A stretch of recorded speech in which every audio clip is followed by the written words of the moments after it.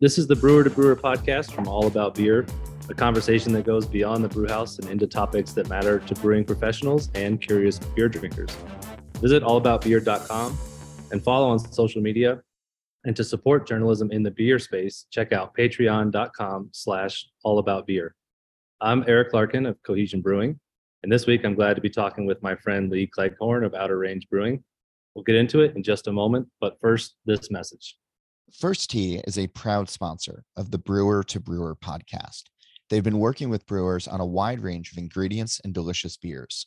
First Tee combines the flexibility of order sizes with the experience you need to create innovative and successful tea beers. They get you the most direct from farm tea selection, so you are working with flavorful and consistent products. You can find more about First Tee's collaborations with brewers and tea ingredients by visiting blog.firsttee.com. That's blog.firstea.com. So yeah, I'm excited to talk with my friend Lee here. It's been a while since I've seen him because he's out in another country building a brewery, but definitely been someone I've been friends with the industry for a while. So Lee from Outer Range Brewing of Frisco and soon to be Sallanches, France as well. I just wanted to give a quick intro. I know Lee's been around the industry for a little while now, but why don't you go into kind of some of your history in the brewing career, how you got into brewing and where you started, and we'll go from there. Well, first of all, I'll say I'm just really excited to be on this podcast and excited to talk to you, Eric. It has been a little while, so I'm looking forward to our conversation here. My name is Lee Cleghorn, and I'm the head brewer and co-founder of Outer Range Brewing Company. Started in Frisco, Colorado in 2016. And I co-founded that with my wife, Emily. It's been a great ride. So we decided to just have a little bit more pain and open up another brewery. So right now we're in the middle of opening up a second location in France. I guess we'll get more into that, but I guess how we got started. I was an Army brat and so moved around a lot. And I was in Belgium for high school. So I was 16 years old, bar hopping with my friends in downtown Brussels and just like tasting hundreds of great Belgian beers. And it was an amazing time to be alive. And then I moved back to the States for college and couldn't drink terrible beer at parties after going through that. Wonderful experience in Belgium. So I started making beer. I was at Boston University, and there was one homebrew shop in Cambridge, and my roommate, Steve, who was a lot smarter guy than I was, at least scientifically, he and I would go over there and buy a bunch of ingredients and haul it back on the T to our dorm room and make beer. And so that's how I got into it. And I homebrewed for a long time before switching over into the real beer world. I went into the Army after college, did that for about 10 years, and beer was always my outlet when I wasn't doing Army things. And eventually it got so serious that I decided I need to like sell everything I had related to beer or just get into beer. And so my wife and I decided to get out of the Army, get into the beer world. For me and her, she got some experience in marketing, and I did the American Brewers Guild course, which I know you did as well, Eric, with Steve Parks, and that was awesome for me. I had all these questions after homebrewing for like 12 or 14 years that finally got answered because I was, lucky enough to be in that course, and I got an internship at a brewery. And then we developed a plan to come back to Colorado, basically use the brewery to do that. That's where we initially met. And we opened up Outer Range in 2,400 square feet in Frisco, Colorado. And it has taken over our lives since. Yeah. So I guess it's, I kind of want to get into how we met, because I think that's an interesting little background. So, I mean, I think I got captivated with Colorado a lot of the same way you did with the mountains, and the culture that can exist around some of the mountains here is definitely, a magical place. And it's what drew me out here. But so I was working at another brewery, Odd 13 Brewing, out here in Colorado, and both of our breweries were definitely on the forefront of the hazy IPA, New England IPA, whatever it's called now, in Colorado. And so I had rented a ski condo with a bunch of friends, and I remember just dropping case after case of beer at your spot. But I do remember, I think I've told you this story. One of the first times I went out there, it was in what kind of looked like a strip mall. It's a very modern, updated strip mall, nice and fancy, not like a lot of the suburban ones here in Denver. But I remember thinking to myself, I've given a lot of these strip mall breweries a try, and sometimes they're good, sometimes maybe not, and we'll see how this one goes. And I walked in and I was like, wow, these beers are really good. I'm definitely going to be stopping by here, because our condo was just a couple minutes drive. So started dropping cases off for you guys, and got to know you pretty quick. And yeah, it's been great having a friend up in the mountains every time we go up there. But yeah, that was back when the place was just a tiny little, about 5-6 tables you fit in there. Yep, 5 or 6 tables. Everybody slammed in there in ski gear. And for those who don't know where Frisco, Colorado is, it's right in the middle of Summit County, Colorado. We've got 6 ski resorts within 30 minutes, and we're at 9,000 feet, pretty high up there, but people still like to drink a lot of beer at that elevation. But yeah, I remember Eric coming into the bar early on, and I was really amazed. First of all, the beer that you were cranking out at Odd 13, thought it was really fantastic, especially IPAs in Colorado. I thought it was one of the top producers. But more impressive was just the amount of ski days that you were getting. I saw you a lot in Summit County. Yeah, I can tell you that opening a brewery has diminished those ski days greatly. So as you know, I feel like you can probably corroborate that you got more ski days in when you were not a brewery owner than you do now. Yeah, 100%. Yeah, I listened to your podcast, and I heard you say your record is 45 days, and my record is also 45 days, but it was prior to beer. I was brewing, but not owning a brewery. But yeah, I do think it's kind of interesting. One of the things I was curious about, I know you had an internship for, a period through the course, but you jumped from that internship right into owning a brewery, right? Like, was there any thought to getting more professional development on the brewing side, or were you pretty convinced that was the route to go when you guys were looking at that? Well, I was pretty convinced. I also wanted to start a company. I was just really excited about that. I'd been homebrewing for a relatively long time, over 10 years, and I felt like I could problem solve my way out of opening a brewery. And I figured we'd start in a small space like we did, and we didn't really have any plans beyond that at that point. So the whole idea was just to brew enough beer to stay in business. And fortunately, that's worked so far. Knock on wood. Yeah. And yeah, I guess, I'm kind of curious to hear some of the, those early days at Outer Range too. Obviously you guys got attention pretty quick. What do you think were the major elements of kind of success for you guys building that early push? Obviously being at the forefront of hazies, I think, was helpful. A lot of the first breweries that were doing that in Colorado definitely got a lot of natural buzz, and you guys were right there, with the 10 or so of us that sort of started it off. But what else do you think played a role in that early buzz for you guys? Well, I think one thing that really helped us out a lot was our focus. So when we opened, we knew we were in Colorado, super, saturated state as far as breweries go. And we knew that there is a sophisticated drinker that existed there as well. And we felt that gave us some room to not have to play to everybody. So when we started out, we actually started, I wanted to brew mostly Belgians, and anybody who's run a brewery can tell you that's a terrible business plan. But we did start that way. We brewed mostly Belgians. The idea was we were only going to brew Belgians and IPAs. And the reasoning was that those were the two styles that I was passionate about. I thought the market was big enough to allow us to do, just a small subset of the beer offerings out there and still be okay. but primarily we wanted to focus on only those two categories so that we could get good at them. I thought if we tried to brew everything right out the door, then we'd just get lost in a million different styles and probably hit one or two okay, but maybe not all of them. And I also knew that because there were so many breweries that you had every beer that you put on the board has to be a great beer.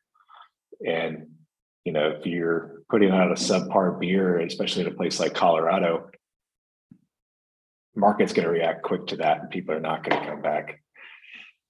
Yeah, I think the level of beer you guys are putting out was definitely a big part of attracting the customers right at the beginning. So, I guess kind of moving into one of my big topics that I'm really curious to hear about. So, like I mentioned at the front, you guys are opening a brewery in Sallanches in France. John and I were chatting just before you got on. I know Stone obviously opened a brewery internationally that now isn't open anymore. But you guys are one of the only U.S. breweries I know that's really expanded into Europe. And I'm super psyched about it because I still remember talking with your wife, Emily, in the upstairs of Kenosha during, I think it was a Big Beers Fest. And it was one of the very first times we met and talking about where are you from, where you been. I said, I studied abroad in France. She's like, I love France. I want to live there someday. And I was like, I don't know how you're having a business here. How are you going to do that? And we kind of joked about, you'd have to open a brewery in France to do that. And I take absolutely no credit for this idea, but I think it's crazy, remembering that conversation so vividly, and then seeing you guys do it. It's, there's not a lot of people that say things like that and actually follow through with it. And I think it speaks to the drive and tenacity y'all have. But I'm curious to hear from your perspective, why France? When did it become a reality? Like when was this something that, because again, I know it was something you had discussed very early on, but when did it kind of become a reality, and why did you guys pick this place? Yeah, I think back when we had that conversation, Emily was just talking about her general life. We had no idea that we would actually ever expand into France back then, for sure. Yeah. We were just trying to stay afloat where we were. Oh yeah, no, she was like, she thought that was a total joke, and I was like, I mean, that's probably how you'd have to do it, right? Like, how else are you going to live there? So, yeah. So, I mean, it actually things didn't come to fruition until relatively recently. I mean, we thought a lot. We've actually done a lot of research about what we were going to do, because I guess the story of our brewery is, we started out with a 15-barrel brew house, 2-vessel system in a very small production space. I think the production space is probably like 1,700 square feet or something like that. And it maxed out pretty quickly, but we kept figuring out how to add more tanks. I think Eric was around for some of those shenanigans of us figuring out we created more corners to put vessels, and that kept us going for a little while. But I think also, I did an internship in New York, and I saw breweries there that were just built off of New York City real estate realities, which is that you have to make every square foot count. And so when we came out to Colorado, that was just how I thought about things. And so we built the brewery plan around that. We built a plan to get to 5,000 barrels in 1,700 square feet. And we did that. And then we were maxed out there pretty much. And the question is, what are you going to do next? And a lot of people asked if we would go to Denver, go to the Front Range. And we thought that was kind of the antithesis of our brand, Outer Range, which exists to be exactly the place that you talked about, coming off the slope, wanting to get a great craft beer and just providing our customers a place to like relive their day on the mountain. And so we couldn't do that down in Denver. We felt that wasn't, the right play. And so we looked at other locations. We looked at other locations throughout Colorado. We looked at other locations in the US, just kind of looking for another place we could replicate Outer Range. And we never really found it. And then during COVID, we started talking more about how, like everybody did, miss travel. So right after COVID, we started traveling more, and we went to we went to France again, and I spent a lot of time over here just from living in Europe a couple times. And so we went over to Europe again and brewed some beers with people actually summer of 2021. And that after we got back from that trip, after doing a bunch of collabs during that fall, I was just really thinking about the wonderful part about collaborations is that you get exposed to how other people think about beer, from every aspect. I guess, a lot of people think collaboration is just about the marketing, but I think from a brewer perspective, it's about just being able to spend a day with another brewer or another brew team and think or learn to think how they do from a recipe creation standpoint, of course, but also just like brewery design and how people are making things work in their own space. And every brewery is different. And it's like it's a beautiful thing. You learn something every time you do a collaboration with somebody. And when we did a bunch of collaborations in Europe, we learned a bunch of different ideas that, different from what we would learn by doing collaborations in the US. And so we were sitting back at home in fall 2021 after that trip, and we started talking to our one of our best friend couples out there, which is a French couple that we knew in New York, and they had since moved back to Europe. And we said, hey, what if we do this thing and start a brewery over there in a mountain location, and we can basically learn from two markets at the same time and pass those lessons back and forth among our brew teams. And oh yeah, it's also going to be a shit ton of fun. So if we can pull this off, our team is going to love it. We can rotate brew teams back and forth, and other members in the company, then it's just going to create a fantastic ecosystem that will really just help our company survive for a really long time. And it's always what we wanted to do, is build a company that lasts. And so that was really at the base of this idea to do a location in France. Yeah, I mean, I think with where you're set up in Colorado, you get so many people that love to travel, love to explore, love to get out there. Like up in Summit County, there's a lot of people that come from all over the world to live there and play there and spend time there. So it definitely kind of feels like it fits. And the second mountain location obviously makes sense. How far is it actually from Chamonix Mont Blanc? That's the closest ski hill, right? It is, yeah. So Salanches, where we are building the brewery now in France, is basically like the Frisco of the Chamonix ski area. So it's the town where all the locals live. Things are a little bit cheaper. That's where the big grocery stores are. It doesn't have a ski mountain itself, but you can look up and see a bunch of different mountains. And it's right below Mont Blanc. You look up to Mont Blanc from the brewery, and it's gorgeous. And Chamonix is probably 15 or 20-minute drive from there. Megève is there. There's a couple other ski resorts just right around. So that was one thing we wanted to do is find a location as close to Frisco as we could, and we got lucky, and I feel like we really did.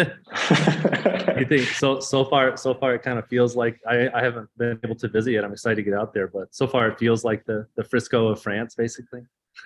It does, yeah. And you know what? People, and I know we've talked about this, and there's a perception that France is only a wine country, but that's not true. There's a ton of breweries around. There's a lot of breweries in the mountains, in the Alps. We're right by the Swiss border as well, and the Italian border. Italy has a great craft beer scene, and Switzerland has a ton of craft breweries as well. So yeah, it's actually a pretty healthy beer scene. There's some great craft beer bars around. It's definitely growing like crazy. I think that our brew house manufacturer said that France is their biggest market right now. Oh, it's crazy. Yeah, that kind of leads into exactly what I was hoping to touch on, in this conversation, in this part of the conversation too, is, yeah, I mean, obviously France has exported wine and been known for wine. They've marketed themselves as a wine place for a century, if not 2 centuries. I mean, for a long time they've said we're wine people, and you talk about the daily beverage of France. It's people are going to say wine, not beer. So yeah, I'm kind of curious. I know you guys have done events in Paris, and I've been lucky to travel to France, a good bit too. And like the Parisian beer bars, there's obviously not as many as wine bars, but they do exist, and you can see the excitement. Going into some of the French bottle shops, you see some of those Belgian beers, the Cantillons that don't sit on the shelf here and do sit up, like are available there. So there's obviously, you're surrounded by beer countries, like you said too. Switzerland has an incredible lager brewing culture and history as well. So yeah, I'm curious to hear a little more about like how the beer scene is growing in France, and like, is it growing towards IPAs? Is it growing towards lager and craft lager, or what styles are people interested in France? Does it mirror a lot of the US, or is it different? Yeah, I will say, you're totally right. France is absolutely a wine country, which is great because everybody knows brewers like to drink a lot of wine in their time off. Yeah. So for me, it's been fantastic. You can drink wine and not be as critical, and it doesn't make your brain spin like drinking a beer. But it's the young part of France is crazy about beer, and there's a ton. I think there's around 2,000 breweries in France now. Most of them are very small. 3 to 5 hectoliter systems. I mean, very small. But the quality of beer every year, past couple of years of the craft beer has just been growing at an unbelievable rate. I mean, almost every 6 months you could do a flavor check-in, and it has grown like leaps and bounds, I think, across the industry. There is definitely a growing fascination with IPAs, hazy IPAs, but their development of the market here has obviously been a lot later than it has been for us, but it's going so much faster. And Western Europe in general, I think, is really developed already with craft beer. Obviously, the Nordic countries and the UK have just crazy craft beer scenes, and Italy and Spain the same. France is maybe a little bit behind that, but I think it's catching up super quickly. You walk around Paris now, and on the streets, young people are drinking beer. I don't know if that is a trend that's going to go on forever, or what it exactly means, but it's definitely a healthy industry. There's some brewers making fantastic IPAs. Popin is a brewery north of us, so about 2 hours, and their hazy IPAs hold up to any American hazy IPA maker now. And they're also just not doing the haze wave. They're doing everything. They're doing fruited sours, getting into lagers. Small craft breweries doing lagers like you, and it's a cool thing it's really cool to watch and see it, particularly because it's evolving so fast, because they have all these outside influences that they can draw on. Yeah, no, I think it's definitely, there's so much more I guess diverse and like entrenched beer culture that you see in Europe that I feel like people do draw upon. And it's always super interesting to me, especially, we make obviously Czech style beers here, and like I've noticed in the Czech beer culture, a lot of the younger breweries, like this newer generation, and a lot of times it is people whose family was in beer or had breweries, they're starting to make, strawberry milkshake IPA or hazy IPA, or, and they always have the lager, because in the Czech Republic, I don't think you can have a brewery that doesn't make at least a lager or two. But do you think that like IPAs are kind of, for France, obviously without that more entrenched bière de garde to be the only style that I think you can associate with that country, but do you see a style like, is IPA the majority of these craft breweries' flagship? Is that what most people are pushing out to the forefront? I mean, it's IPAs and sours. So yeah, I think I also think it's really young. And one reason I'm really excited about our timing here, we're going to open up in the sometime spring of 2023. I feel like the craft beer scene will pretty much get on par with everywhere else, and is about there already. And so then it'll be a great time for it to mature a little bit and see what sort of niches play out from the market. Yeah, because I guess one of your questions is where does the market go next? I mean, hazy IPAs have run full steam back to West Coast, back to lagers. I think craft brewers are trying to push lagers really hard, a little bit ahead of the market. But all of us are crazy about it. And I just don't know where it's going to go next, but it's going to be fun to be here and see. Yeah, awesome. Well, we're going to take a short break for this message and then come right back for more of this conversation with Lee Cleghorn of Outer Range Brewing. First Tee is a proud sponsor of the Brewer to Brewer podcast. They've been working with brewers on a wide range of ingredients and delicious beers. First Tee combines the flexibility of order sizes with the experience you need to create innovative and successful tea beers. They get you the most direct from farm tea selection, so you are working with flavorful and consistent products.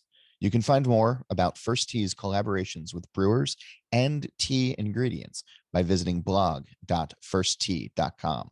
That's blog.firsdtea.com. Yeah, welcome back to the podcast here. We're kind of chatting with Lee Cleghorn out of Outer Range Brewing about their new international brewery. So I just have one more kind of question in that realm for you, Lee. I know obviously building a business is one thing in the US, and building a business comes with its own challenges and unique perspectives and laws and regulations, all that stuff. I just wanted to hear maybe if you had a synopsis. Obviously this could be its own podcast, but opening a brewery in a foreign country, I'm curious to hear some of the trials, tribulations, again, just a snapshot of what that looks like for maybe brewers or people in management listening to this podcast that have been involved in some of that here in the US, but never in a different country. Yeah, I'm very happy to talk about it. I mean, this could be a regular beer session, or this could turn into therapy like real quick. So, first of all, the way we've structured, I'll just talk about how we structured the company over here, how it's been possible, and then maybe the challenges that we've had. So we structured it so that Outer Range Alps is the company in France, and it's a subsidiary of Outer Range in the US. And we have structured it that way for a couple of reasons. One of them is because there's a visa loophole, actually, where if somebody works for a subsidiary in a foreign country for a year, at least I know in the EU, then they can go back to the US and work for the parent company. And we've actually tried to hire European brewers before and have been unable to do that after spending money on visa lawyers. And so we're excited about that possibility in the years ahead to send Europeans back and Americans over here. And then the way that we were able to do that is because we have French partners. So we brought our French friends in, Kate and Charles, as partners in the France subsidiary. And that is the only way that this would have been possible. It is such a conceptually different way of doing business. Everything from structuring the business to how they do finance is so culturally different that it has taken me months to wrap my head around just some of the ways that it happens. And one of the examples of that is this idea that exists in France, which we do not have in the US, of social capital. So there is this thing that exists called social capital, where when you start a business, you have to declare a certain amount of money to fund an account that is a account just to demonstrate the amount of social capital you have. And social capital is basically the money you're willing to throw into an account to let all of your future suppliers, vendors see, so they can show, or so you can show how creditworthy your business is based off of that sum. And so you have to pick a certain amount of money that you think is the right amount of money, so that you don't risk too much capital, but you also, show to those people that they should do business with you. So what is that amount? When we started doing this, I was I have no idea. Is this going to be are we talking is this all the money we're going to spend? Is this like 100 euros? Or are we going to put like 1,000,000 euros? Like, what is this? Yeah. And so that was, one of the things that we learned, but it's such a pervasive idea that every time you do some sort of contract, even if it's renting a forklift, which I rented a forklift this past month to download a bunch of stuff, and you need to have with you a stamp that is an official stamp that you have to get created based off the paperwork of your company that lists your company, and it has the social capital amount on it. And so when you go to rent your forklift, you have to, if you're renting a forklift or if you're getting a loan from the bank or whatever you're doing, you have to stamp your piece of paper with this stamp that shows your social capital from this official stamp. And that's how people determine if they're going to do business with you, which is just like totally such a different idea for how things happen in the Yeah. US. Yeah. I mean, obviously we have business references, but like it doesn't require cash, down like that. I've had to put business references to work with certain people, and they say, okay, I'm going to call that company, and do they pay their bills on time? Are they good customers? But yeah, the idea of A, don't lose the stamp, it sounds like, but you can't lose the stamp. Yeah. But B, like, yeah, it's definitely a very foreign concept to me. And I'm sure y'all will come up against, 1,000 more of these cultural, societal norms that will be interesting. So I'm excited to keep hearing the stories. But yeah, that's awesome. So that's just one anecdote. Yeah. No, one tiny snapshot for sure. I wanted to switch topics real quick. I definitely I have we've obviously opened again a brewery in the Czech culture, and the war in Ukraine was starting, right around the time that I took my most recent visit to the Czech Republic. And there's a huge emotional connection for people in Czech who have been occupied by Russians, and they had a long period of communism in that country that they're very still fresh. It's very upsetting to them, and they're very supportive of Ukraine, and still to this day. And I try and take Czech language lessons, and I talk with someone who's living in Prague, a young guy. I think he's just getting out of college, and it's been really interesting picking his brain on how the Czechs are seeing this conflict and how they interact with it. But yeah, you can tell it's especially poignant for Czech citizens to see this invasion of Ukraine by Russia and how that's unfolded. So I was really I thought it was an amazing gesture that you took to go out there and make connections. I know you have a myriad of ways that you've connected with that country and what's happening there right now. But yeah, I wanted to hear a little bit more about the trip, and to tell people who maybe don't know what you were going out there for and why you were going out there. And then obviously you were out there beer focused, visited some breweries and are using beer to help try and continue to help the people of Ukraine. And yeah, I just wanted to give you some time to tell that story a little bit. Yeah, thanks. I guess it really started back this past summer. I did a collaboration with the Polish brewery called Pinta, which is kind of like the father of the new craft beer wave in Poland.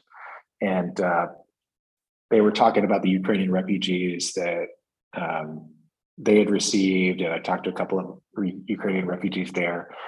And I guess off of that, I started talking to a couple of Ukrainian breweries, and I asked, just on Instagram, I asked how we could support. And really what I was asking was, I thought we would do another, because we've done, as so many breweries have, done a beer in support of Ukraine and donated the proceeds to some sort of cause. And so I was asking basically what cause they wanted us to donate to. And instead, one of them wrote back, the way you can support is come here. And I was like, oh, all right.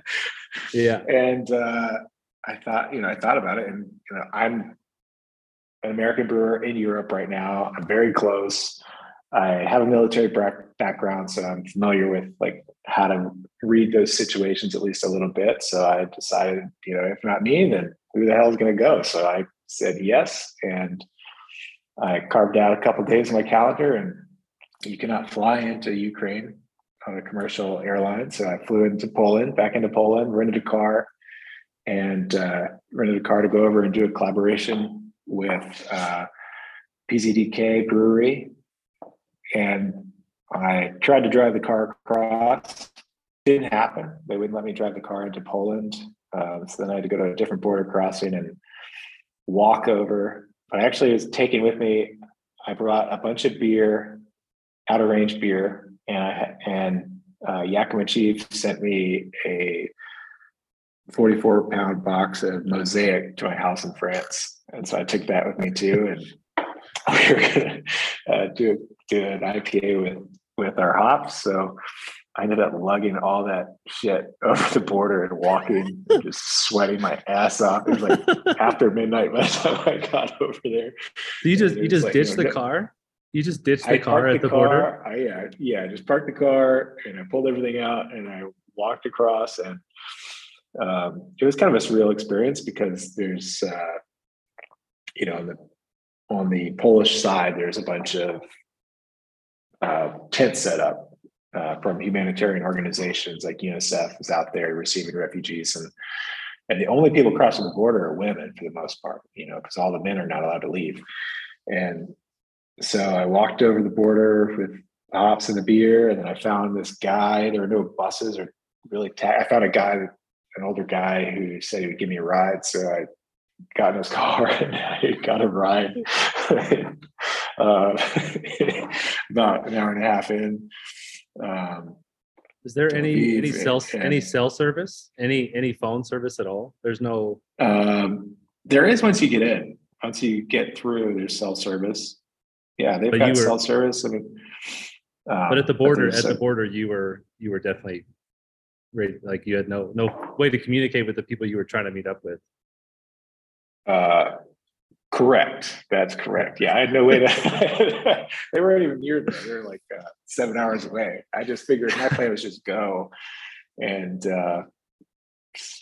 adjust as things flew in my direction, and that's what I did. And so I went across the border and got a ride in, and I found a hotel and woke up the next morning to a beautiful city. And I know you are super into coffee, just like I am.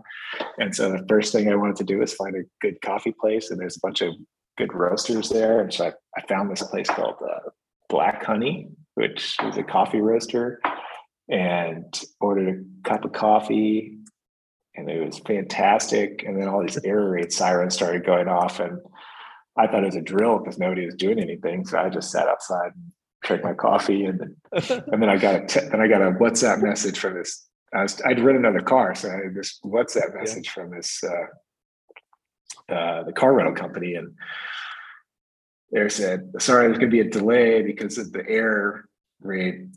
And I was like, "It's not a drill," and they're like, "No, it's not a drill." I was like, "Okay, all right." So then I talked to people in the coffee shop, and that day actually they were getting bombed in eastern Ukraine. They didn't get bombed in Lviv. They got bombed there a week prior to me going. They bombed some of the electrical grid there. But I eventually got my taxi, went up and met some amazing brewers in kind of northwestern Ukraine. And PZDK is a contract brewer. That's who we did the collaboration with. And they're brewing at a brewery called Zen Brewery. And the guys from Zen had this crazy story where they were their initial brewery location where they've been brewing the past couple of years is right on the border of Russia over in eastern Ukraine. And during the invasion, they kept brewing because their livelihood, and eventually they got basically were getting overrun by the Russians, and there's this whole bombardment, and so they evacuated their families to Western Ukraine, and then they decided, well, all of the beer in the tanks is like how we're going to pay for food, so we have to go back and get the beer. So they went back and they packaged all the beer, and then they started getting bombed by the Russians. And so they decided, well, we got to take all our stainless tanks, and get them out of here. So they were getting bombed and unhooking their glycol and taking their tanks and putting them on rail cars. And they said by that afternoon, their whole neighborhood had just been totally bombarded. And they shipped all their rail cars out to Western Ukraine, and they needed money to survive. So they sold their brewery equipment, and now they lease it back from the person they sold it to and run their little brewery there. And they're making fucking great beer. Like the guy from Zen Brewing, before beer, he worked for a German water treatment company, like a very large company. And so, he's running a whole mini water program into tanks, like in this tiny little brewery, and that he just set up himself. And they're just making great lagers, great IPAs, fruited sours, all this stuff that they're having friends run ingredients to them from Poland. But yeah, crazy situation. It was a great trip. Yeah. And then I definitely have, been trying to read as much as I can on the situation there, and obviously seeing I think the resiliency of the Ukrainian people through this has been pretty wild. And that story, paints a pretty poignant picture of how much fortitude you have to be unhooking your fucking tanks while you're being bombed. Like I can't even imagine being in that scenario. And the thing that I love about that story is that I think there's basically two types of brewers. There's brewers that are okay operating the brewers walk into a brewery that's working totally fine and they can do everything. But the second, if something breaks or they have to change something, it's pulling teeth to get them to react to that situation. And then you have another type of brewer who, how we run it out of range, things are changing all the time, and new tanks are getting swapped out. And so you have to be that type of brewer that can adjust and solve problems. And I heard that story from Zen, and I was like, if I ever get a chance to hire these guys, I'm going to hire them. They're fantastic. Yeah. I can remember, I've walked into, your brewery with Wyatt, who's, jack of all trades there, and great guy, friend of mine. And I still remember walking in after skiing one time and sitting in the old brew house, and Wyatt walks up to me and he's like, "Hey, so, we're knocking out into this tank right now, but I don't have the glycol valve hooked up. Can you help me hook this up?" And I was like, "Yep, yeah, I can help you." And it's crazy to think about that, environment. But yeah, I think like you said, you guys are moving and adjusting and shifting things and growing so rapidly that sometimes you have to be able to do stuff like that. And that's not every day, but there are days in every brewery too, where something breaks and you got to adjust and adapt and improvise and overcome it. And it's a strong skill set to have, and it's crazy. The level of, again, fortitude from those Ukrainian brewers that's another level for sure. That's another level. It's a whole nother level. Yeah.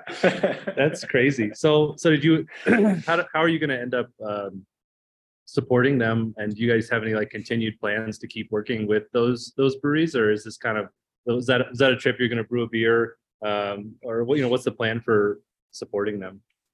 Yeah, so brewing the beer was just a small part, and that was actually why I went. I really was curious, how can we really support these guys? And after a couple of days of being with them, I realized that the Ukrainian craft beer market, like all beer markets, is built on disposable income, or all craft beer markets are, and that's gone there. So their market is struggling because of that reason. So I said, well, how about we just start shipping some of your beer to the US? We can help you guys do that. So our sales manager, Kyle, who's an awesome guy, is helping line up some distributors and importers, and we're just going to help them by basically opening up the US as a new market for their beer. So we're working on that now, and I think hopefully in the next month or two, we'll have some Ukrainian beer in Colorado. Yeah, that'll be awesome. I look forward to trying it. We'd be happy to serve it here too. But yeah, since we have a couple guest taps. But yeah, no, that's awesome. I think that's a really lasting way, because it doesn't. Even if this conflict ended tomorrow, there's decades of recovery to happen. I'm sure you could probably paint a better picture of what the cities look like at this moment, but they're they're not. I don't think they're ready for instant disposable income. Once whatever way the conflict ends, it's going to be a long road. So yeah, that's exactly right. yeah, awesome. Well, no, I think that was a awesome trip that you guys did, and inspirational to see. The combination of experiences you have, I think, are, like you said, really unique to be able to do that. I don't know that I would have the idea to even go into a war zone personally, but I know, with your experience being in those areas, you knew what to expect. So, yeah, personally, I think it was awesome to see. Kind of shifting gears, a little bit, I guess I'm curious, a little anecdote about it. I was drinking a beer from Westbound and Down, a brewer here in Colorado that done a collaboration with Rip Brewing, which I actually don't know where they are, but we had it on a guest tap, and so they had a can they dropped off too for me to try, and I was reading the back of this IPA, West Coast IPA that they made, and there was probably about 8 different lines about the hops on this can, and probably two products I had never even heard of before. Not 3 years ago, I was making IPAs. That was our bread and butter. And I feel like the IPA game has changed so much in the last 3 years that now there's words that I see and I'm like, what is that? I'm not even aware of what's happening. So I was curious from my perspective, or from your perspective, I mean, to hear what is kind of new and interesting in the IPA scene, whether it's hop products, hop varietals. What are you guys excited about? IPAs are still your bread and butter, I'm assuming. So, what are you excited about in the IPA world, from raw materials, products, process? What's getting you interested right now and continue to push that style? Yeah. First of all, I just want to say I do think I'd love your beautiful transition from hazy IPA maker to just like super specific Czech lager, and you've like done it so well. But it's also like such a 180. It's hilarious. But they're very different worlds. Very different worlds. But yeah, I enjoyed I enjoyed the hazies, but I think I feel more at home in this lager world, to be honest. But I rode the wave. It was fun to try and ride that wave while I was doing it. But yeah. Well, you killed it on that, one side of the wave, and you're killing it now. So, man of many talents. But no, it's a good question. I'm actually drinking one of our beers now. I have our team is nice enough to send me our beers because I'm not there drinking them in the tap room in Colorado. So curious what, these recipes are tasting like. And this one that I'm drinking is Midday Moon. Also, I never know what the names of the beers are when I write the recipes, because the marketing comes up with the names afterwards. So I'll create a recipe. I have no idea what it's called. Like, how is whatever beer? I'm like, oh man, I don't know what's it. What hops from that? Like, which recipe was that? Yeah, that's that beer. Okay, I can tell you about it now. But this one I was excited to get this one because it has some of those hop products you're talking about that are kind of different and new. Like Hop Burst Kohatu is in this one. Hop Burst? Hop Burst. So yeah, Kohatu is a hop varietal. And then this is Hop Bursts, which is a product from a company called TNS, Totally Natural Solutions. And they do all natural hop extracts. So this is a hop oil, and they, like a lot of these providers of different hop products, don't tell you, exactly how they're doing it, but this is a naturally extracted hop oil from Kohatu that is designed to allow you to put it in the beer without creating a bunch of bitterness that you would from otherwise concentrated oil. And so we've been doing a couple products with that, and that's been great just to try to maximize the hop flavors and aromas in a beer without getting too vegetal, because there's there's kind of a delicate balance between how much flavor you can get and how vegetal and green that beer can get. So that's kind of the tightrope that IPA makers are always walking. And so there's a couple products on the market, like the Hop Burst now that we've been using. Total Naturally Solutions has a couple others. And I remember you talking about on your podcast, the CGX. I think that's pretty much just cryo from Crosby. We haven't used it because we use cryo from Yakima Chief for the most part. But for those who don't know, cryo is just a hop pellet with basically a lot of the vegetal non-oil material removed from it. So you can add more hops, be more efficient in the brew, get better yield, but also you can kind of push the flavors a little bit more without making the beer too green. Yeah. So, are you still able to get all of your American contracts and all those American products in France, or are you going to have to be looking for different hops over there? I mean, I would assume YCH would ship to you, but I know when I was in Paris, this was 5 or 6 years ago, at that IPA bar, I remember asking the bar owner, I'm like, how are they getting these hops? Like, I know brewers in the US because they had Galaxy and beers, and I'm like, I know brewers in the US that can't get these hops. And they were like, yeah, it's really difficult. Like, a lot of the suppliers don't send a lot here. So has that changed in the last couple of years? Can you get everything you want over there? it really has changed a lot. I'll just talk about the market, and then I'll talk about our situation. You're totally right. I think 2 years ago, I talked to the Yakima Chief hop rep in France, and he said that the total Citra allowance they had for France was 5,000 pounds, which just to put it in perspective, we contract like, I think 14,000 pounds of Citra right now. So that's not a lot a year. So that's not a lot for a whole country. So, but that has changed a lot. There you have both Yakima Chief and Crosby have built facilities in Europe. Yakima Chief has one let me get this right. Yakima Chief has one in Brussels, outside of Brussels, and Crosby has one in Rotterdam. So they have large warehouses there, and they are supplying, the European market. They've always had, I think, lots of large contracts to supply, like Northern Europe, Sweden. I'm wearing a Stinker Get shirt right now. They make great IPAs. There's been a lot of volume in Europe of US hops, but it's increasing a lot more now. And the way that we're doing it is we've boosted our contracts for the next couple of years just so we could splice off some of those contracts, and we're going to have that volume shipped over to the warehouses from the hop supplier companies here, and then just draw them like we would regularly do, like we do in the US. Yeah.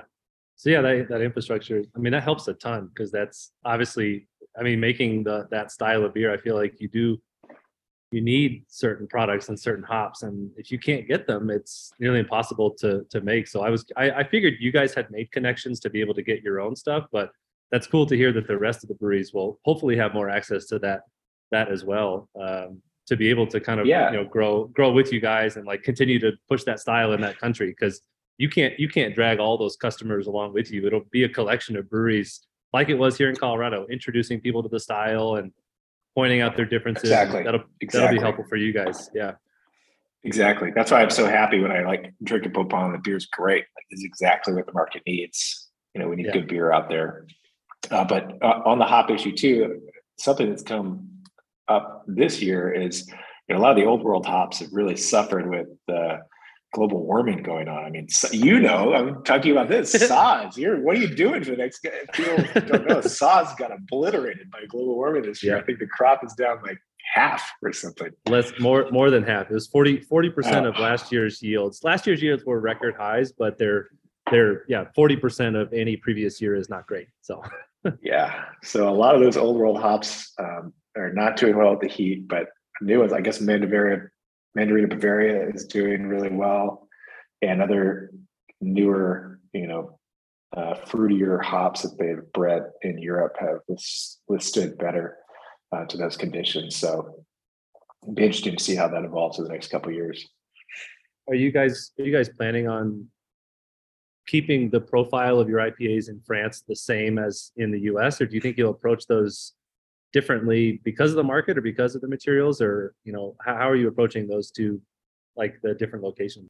Yeah, so we're hoping that one location informs the other and vice versa. So the idea is that all the ideas that we have in Colorado will make France better, and the ones we learn from the European market will make Colorado better. We're going to start out with our core beers here, and it's going to be the same beers in both places, but we're also ready to adapt. It's going to be same labels. Can size can be a little bit different. It's going to be a 440 centiliter can instead of a 16-ounce can, but it will be the same beer. And the idea is that we're not going to obviously have the same exact brew schedule, but we are the same company and we want to create the same beers at both places. So a lot of that revolves around the water. So we're going to pay a lot of attention to matching the water profiles in each place, and hope that you can't tell the difference. Yeah, well, yeah, that's definitely a big uphill challenge. So best of luck with that. I think you guys you'll figure it out. You'll get it dialed in. But yeah, kind of wrapping up. I'm curious. I know you drinking your beer and checking out your beer quite a bit, but what styles do you find yourself drinking most now, or just in general, what do you find yourself drinking now that you've been living in France for, I don't know, 6 or 8 months primarily, maybe a year? I can't remember. What do you find yourself? I've been here for 4 months, but I've gone back to the US a bunch already. But I mean, I'm trying the beers on the market, but what I like to drink most is lager. I really can't buy a lot of lager around me, so I went to Drink Tech not beer festival, but it was a conference around the drink industry in Munich, and I brought back a shit ton of German lager, and it's all gone now. So I think I need to do another trip. But that's what I'm most excited about, is drinking, old world beers, and it's been great. Lagers. Yes, that's exciting to hear. We see it here in Colorado. It feels like the industry, the support for lagers from people in and beer adjacent is really quite high. So it's good to hear you're keeping with that tradition over there. But you've got a lot of great ones around you. So yeah, I think that's pretty much it. So yeah, I think as you know, Lee, you'll be back on the next episode of the show as the host, having a conversation with a brewer of your choosing. That will be on the air in 2 weeks, so make sure you tune in for that. Visit allaboutbeer.com and follow on social media to support journalism and beer in the beer space, and check out patreon.com/allaboutbeer. I'm Eric Larkin of Cohesion Brewing, and thanks for listening to the Brewer to Brewer podcast. This episode was brought to you by First Tea. First Tea delivers the ingredients and experience brewers need for delicious beers and innovative flavors. Flexible order sizes and direct from farm teas for your next brew. Find out more about First Tea by visiting blog.firsttea.com. That's blog.firsdtea.com.